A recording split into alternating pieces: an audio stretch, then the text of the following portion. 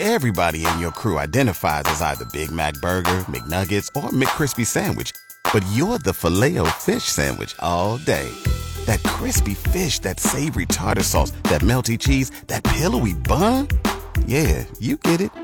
Every time. And if you love the Filet-O-Fish, right now you can catch two of the classics you love for just $6. Limited time only. Price and participation may vary. Cannot be combined with any other offer. Single item at regular price. Ba-da-ba-ba-ba.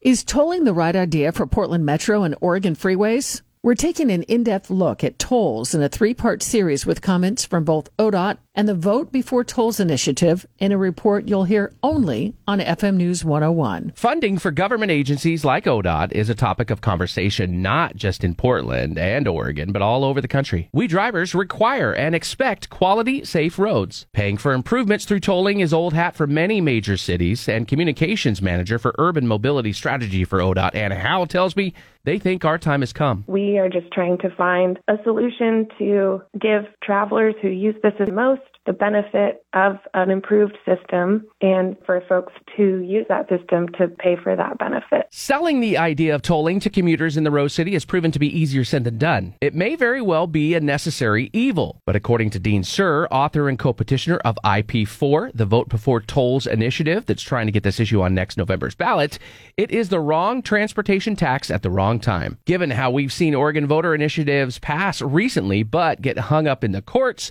I asked him if they thought theirs would pass legal muster. IP4 was written in conjunction with the Legislative Council. That's the people down in Salem, a dedicated group of lawyers and whatever the rest of their titles are that write all of our state legislation. So these people know not just what the wording should be in IP4, but what does it impact mean on the rest of government policy? Are we covering two issues or one issue, and all of those things that I completely don't understand? But it has been through. We not only wrote it in conjunction with them, but it then went through Senator Kennemore, former Senator Kennemore, had it reviewed again, and it has passed muster both times. There is nothing that can stop us from getting to the ballot except not gathering enough signatures. So it doesn't matter what they say. It doesn't matter what anybody's opinion is. We can get this on the ballot.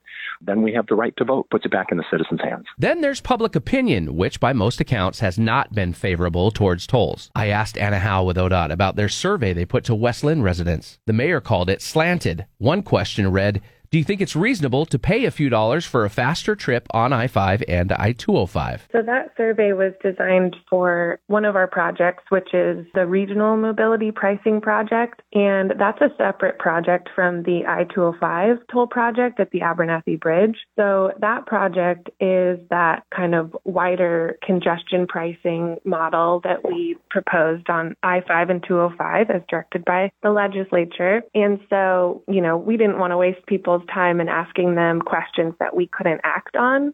That's